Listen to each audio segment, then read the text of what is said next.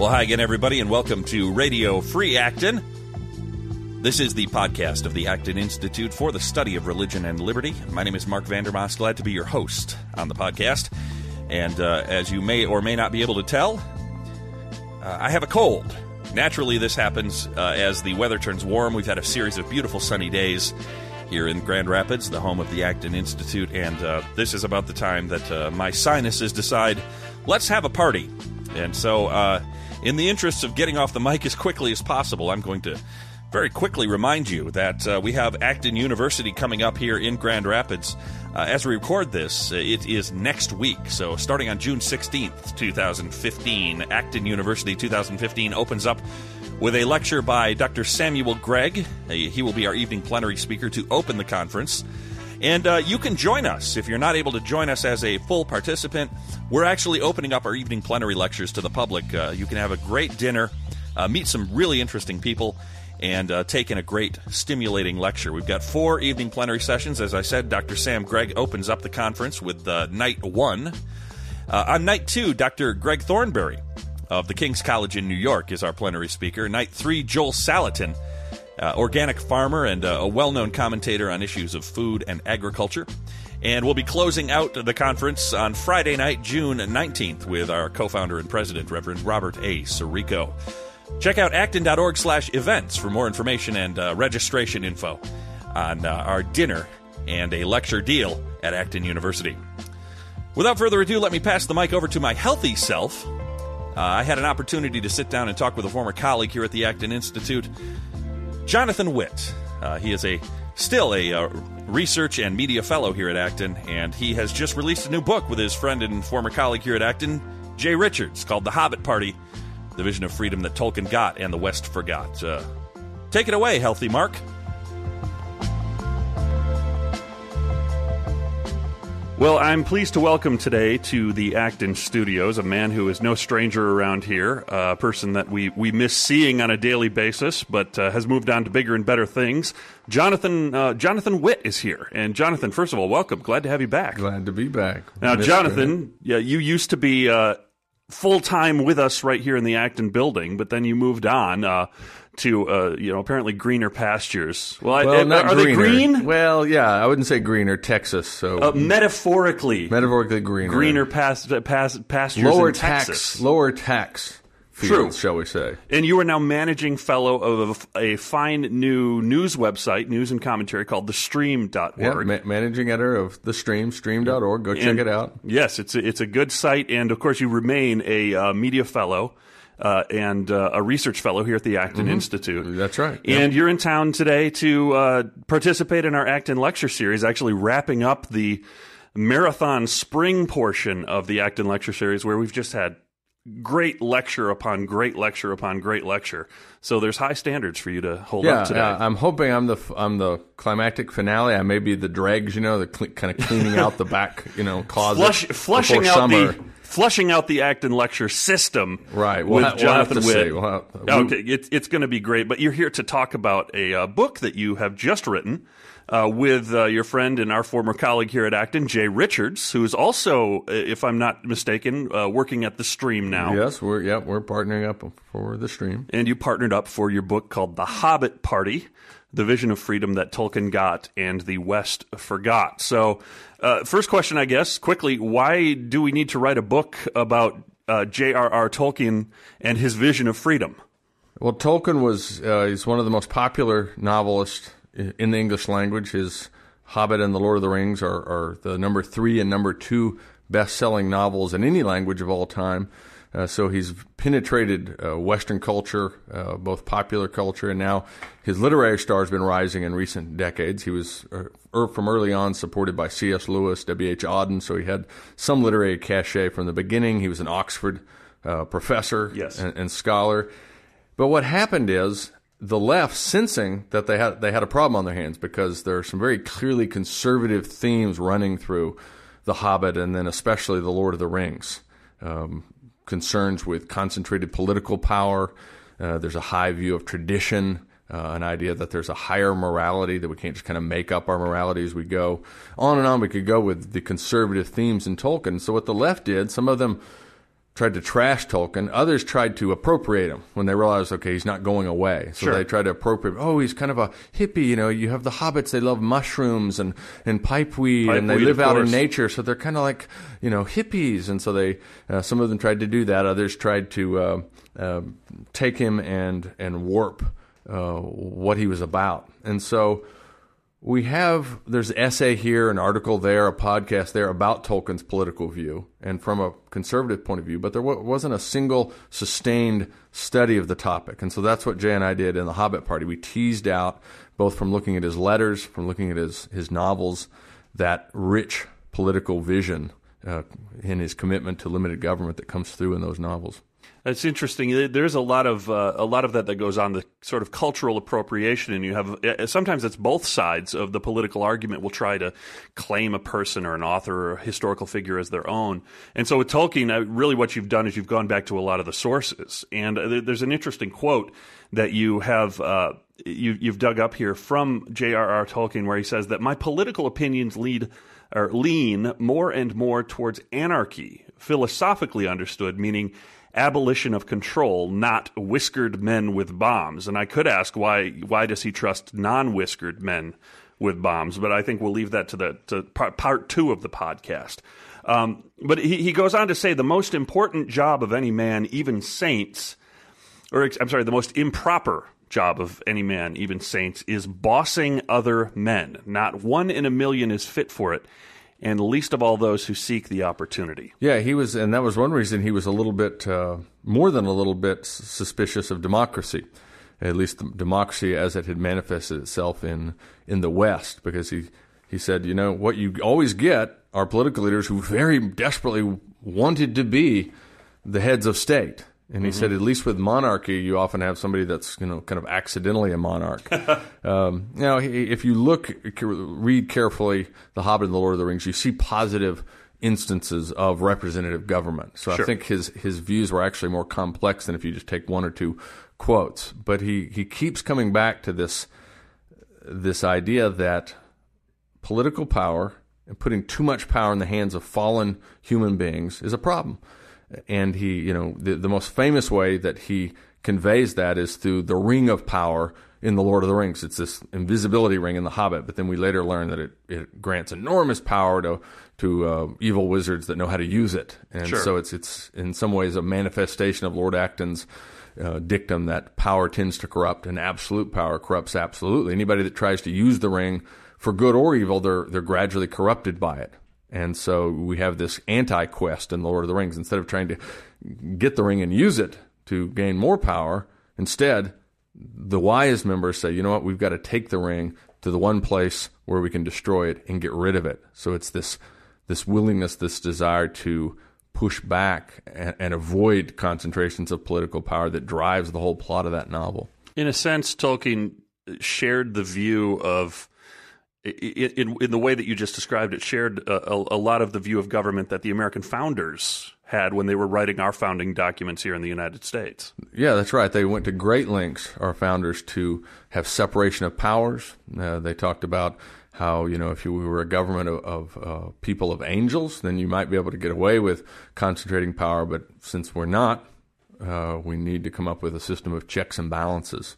Another interesting quote that you found from Tolkien, he says, if we could get back to personal names, it would do a lot of good. Government is an abstract noun meaning the art and process of governing, and it should be an offense to write it with a capital G or so as to refer to people. If people were in the habit of referring to King George's council, Winston and his gang, it would go a long way towards clearing thought and reducing the frightful landslide into theocracy. Can you talk a little bit about what he's referring to there with the term theocracy? Yeah, he does not want a people getting in the habit of thinking of the government as this abstract source of wisdom and power. We see in The Lord of the Rings, you have the Eye of Sauron. Sauron is this very faceless power. And he's watching everything with the Eye of Sauron and all his birds and his Nazgul. Sure, the disembodied power of Sauron. It's like the eye. It's like the panopticon that Jerry Bentham talked about in the 19th century. This watchtower that can see all the prisoners, but you can't tell when the watcher is in the watchtower. And he didn't want government to be. He wanted us to know, okay, it's these particular people. Like for instance, when we talk about the Nobel Prize, this disembodied spirit of wisdom has descended and told us who is the Nobel laureate for peace. Well, if we start thinking, okay, these are a handful of Swedish aristocrats, left-wing Swedish aristocrats, spoiled. Are you saying you don't want to be governed by left-wing Swedish aristocrats? No, I don't. But if I am going to be, I want to have their names up on a bulletin board with little bios about all their foibles. I can't think of any reasonable person who wouldn't want to be governed by a cabal of left-wing Swedish aristocrats. I just don't understand. I guess I'm off the reservation on that one. But Tolkien, he wanted us to remember that governments are run by fallible human beings, and so that's what he's getting at with this. Let's not use the term government. Let's talk about particular people running our government. I was struck while you were saying that with the concept of the disembodied eye of Sauron, or the panopticon. That's kind of how I want my children to think of me. I want my children to always understand that Dad is watching. Yeah, everything we've said, bracket that off when it comes to Dad. But they're dad children. Methods. They're not citizens, and so if the state starts becoming that sort of all-seeing paternalistic. Nice point. That's a dangerous thing, because you don't treat people like adults. Yeah, moms have eyes in the back of their head. That's probably good for kids to imagine that, but it's very creepy. I would prefer not to think of Barack Obama as having eyes in the back of his head. For me. Yeah, or Michelle Obama. Joe Biden. Yeah, Joe Biden. Yes. Enough said. Yeah, let me eat the food I want to eat. I think there are a lot of school children who would probably agree with you there. Tolkien was active as a writer in the 30s, the 40s, the 50s, which of course is right in the smack dab in the middle of the sort of Stalinist era, the heart of darkness of the Soviet Union there. And so presumably he had opinions on socialism, on the hardcore socialism that we saw in the 20th century. Yeah, absolutely. He emphasized that he didn't want his novels seen as allegories, say, Sauron is Stalin, that kind of thing. He wanted it to be more universal, to have applicability throughout history. But the applications, the lessons are clear. And even some of his letters, when maybe he didn't think anybody was watching, at least the public was watching, he did occasionally draw a parallel between Sauron and Stalin. And it was this notion of a evil political power trying to draw more and more power to himself, and he by various means showed how that's corrupting, both for the one governing and also the people under the one governed. He talked about not just the militant hard socialism of the Soviet Union, but he was suspicious of the softer Western socialism. I mean, he talks about in a letter to his son Christopher. Christopher went on and did a lot of the work on his posthumous material. Sure. But he says in one letter to his son, I think this was during World War II, when his son was fighting in World War II, they would have been fighting alongside the Soviet communists against Nazi Germany. So if there was ever a time when you might feel a little bit warmer and fuzzier toward the communists, it would have been then. But Tolkien not only has no warm fuzzies for Stalin and the Soviets, he's also remains skeptical of European socialism. And so he says, the saints are those who have, for all their imperfections, never finally bowed heart and will to the world of the evil spirit.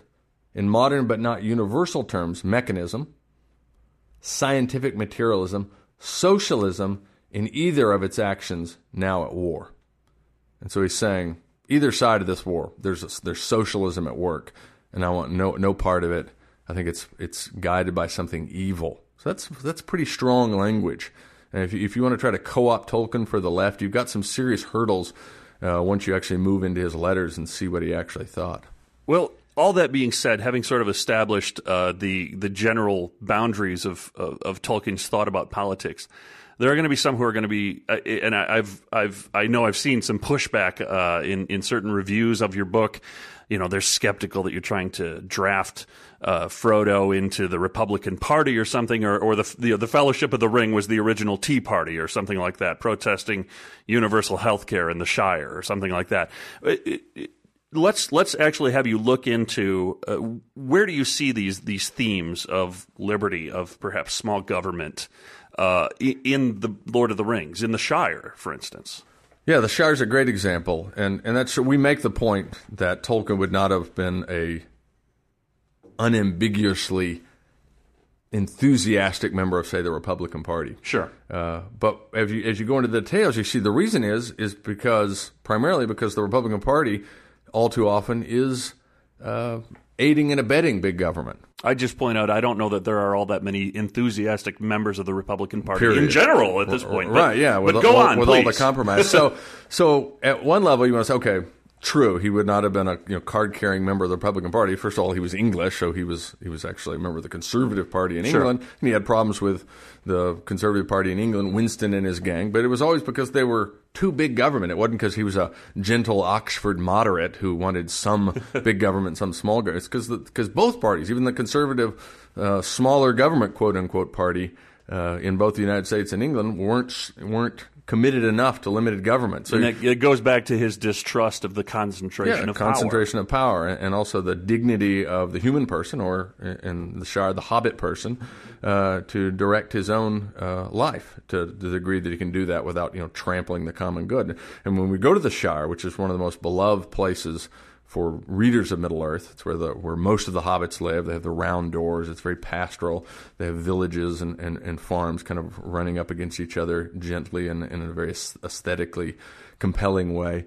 But as you dig into the details of the Shire, and it was one of Tolkien's favorite places in Middle-earth, at the beginning of The Lord of the Rings, in the preface, it's described as a place that has hardly any government. Yeah. They have sheriffs, they're called, who help protect private property. Somebody's animal gets loose and goes onto somebody else's land and is grazing. Well, they bring them back.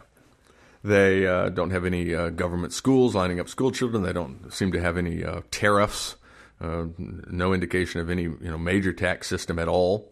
You could go on and on. It's a very limited government. Now, would that be a blueprint for any civilization? Well, of course not.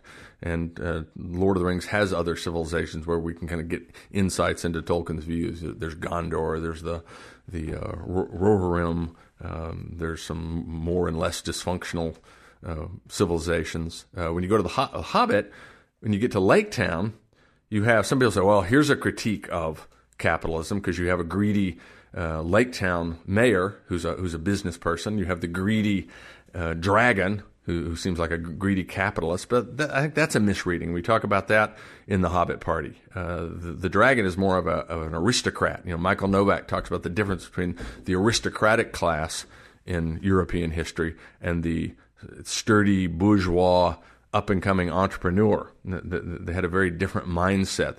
The aristocrats that inherited their wealth tended to collect and sit on their wealth. The up-and-coming bourgeois, they scrapped and built wealth. Yep. The master of Lake Town, he's crony capitalism personified, because he's Sure. both the mayor of Lake Town and he's the primary business person. So everything has to go through him, and he has tolls. And so there's a double critique there of a kind of crony, bloated, big government capitalism. Sure, yeah. Jonathan Witt, we've got to wrap it up because you've got to get ready for your lecture.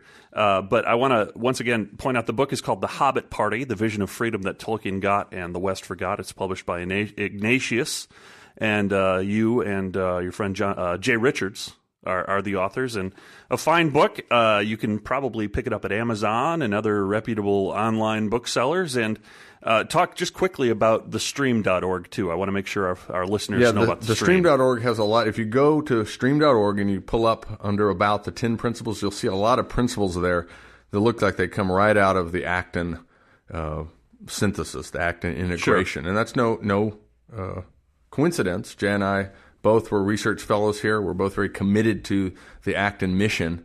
And James Robison, who was a major pastor, and he is the co-host of Life Today, was very enamored of what Acton was doing with the book Jay wrote, Money, Greed, and God. They got together and wrote the book Indivisible. Yes. And from the seeds of that comes The Stream, which emphasizes conservative news and commentary filtered through this vision that we see at Acton. Promoting the free and virtuous society, which we always like to see not only here but elsewhere. And Jonathan, thank you so much for taking the time to stop by today. It really is. It's great to see you again. Yeah. Thanks for coming back. Thanks. Once again, thanks to Jonathan Witt for joining us here in the Acton studios on Radio Free Acton. The book, once again, by Jonathan Witt with co-author Jay Richards, The Hobbit Party, The Vision of Freedom That Tolkien Got and the West Forgot, available from Ignatius Press. Thanks to Jonathan. Thanks to you for joining us today on Radio Free Acton. It's been a pleasure once again to bring you the podcast of the Acton Institute for the Study of Religion and Liberty. We will talk to you next time. Thanks for joining us on Radio Free Acton.